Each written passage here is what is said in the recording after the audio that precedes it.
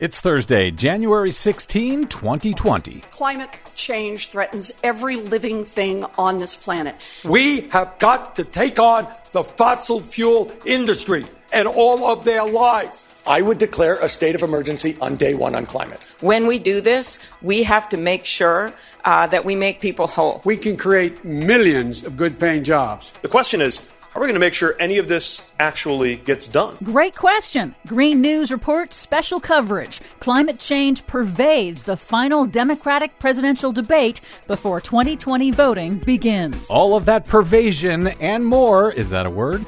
Straight ahead. From BradBlog.com, I'm Brad Friedman. And I'm Desi Doyen. Stand by for 6 minutes of independent green news, politics, analysis, and snarky comment. Climate change has come to America from coast to coast. Coast to coast.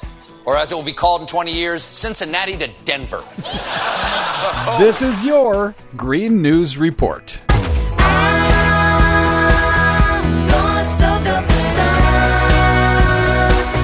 Well, okay, Desi Doyen, you have been begging for it for years, and I think you finally got it. Climate change issues were just throughout the entire presidential debate on Tuesday night. Yeah, that's pretty good news. Climate change is no longer an outlier in presidential debates, at least in the Democratic presidential primary so far. It was a running theme in the debate in Des Moines, Iowa on Tuesday, where polls show climate change is among the voters' top priorities. There was a really good chunk dedicated to climate change in the debate itself, and the 6 candidates frequently raised the issues of climate and environmental justice themselves. Even when they weren't being asked about it. Exactly. In a section on international trade, for example, independent Vermont Senator Bernie Sanders said he's voting against President Trump's new USMCA trade agreement with Mexico and Canada because it doesn't even mention the words climate change. And given the fact that climate change is right now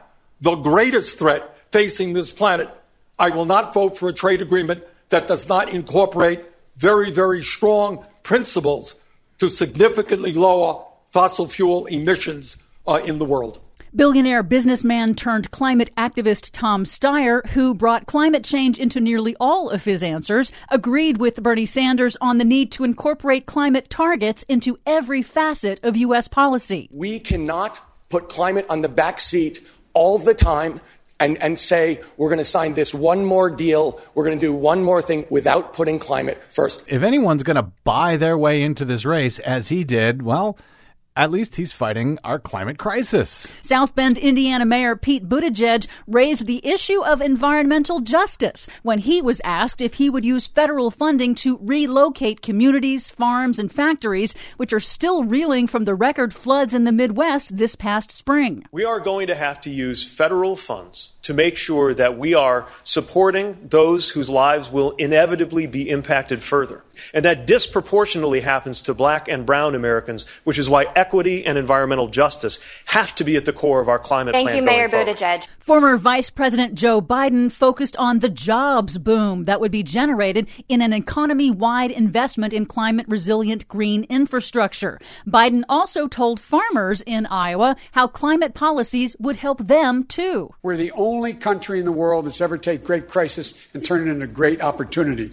And one of the ways to do it is with farmers here in Iowa by making them the first group in the world to get to net zero emissions by paying them for planting and absorbing carbon in their fields. Senator Amy Klobuchar of Minnesota was the only candidate to mention a price on carbon emissions. And she also differentiated her policies from her fellow candidates by rejecting the idea of a ban on fracking. When it comes to the issue of fracking, I actually see natural gas as a transition fuel to where we get to carbon neutral by 2045 to 2050. But environmental groups say that expanding fracking in the United States will entrench long-lasting fossil fuel infrastructure for decades, and that could make that carbon neutral target by 2050 difficult, if not impossible, to achieve.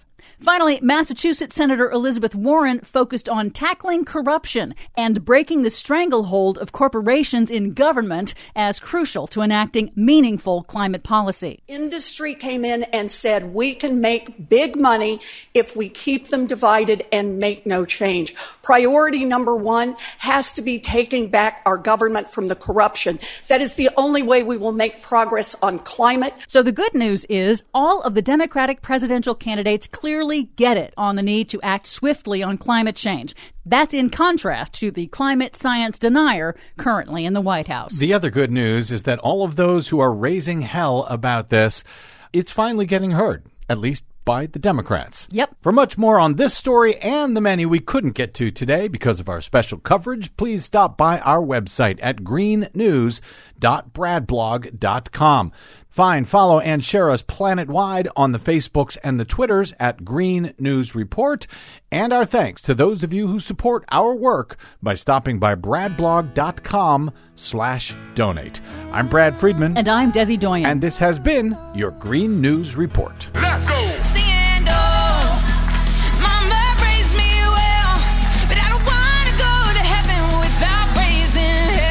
Get it.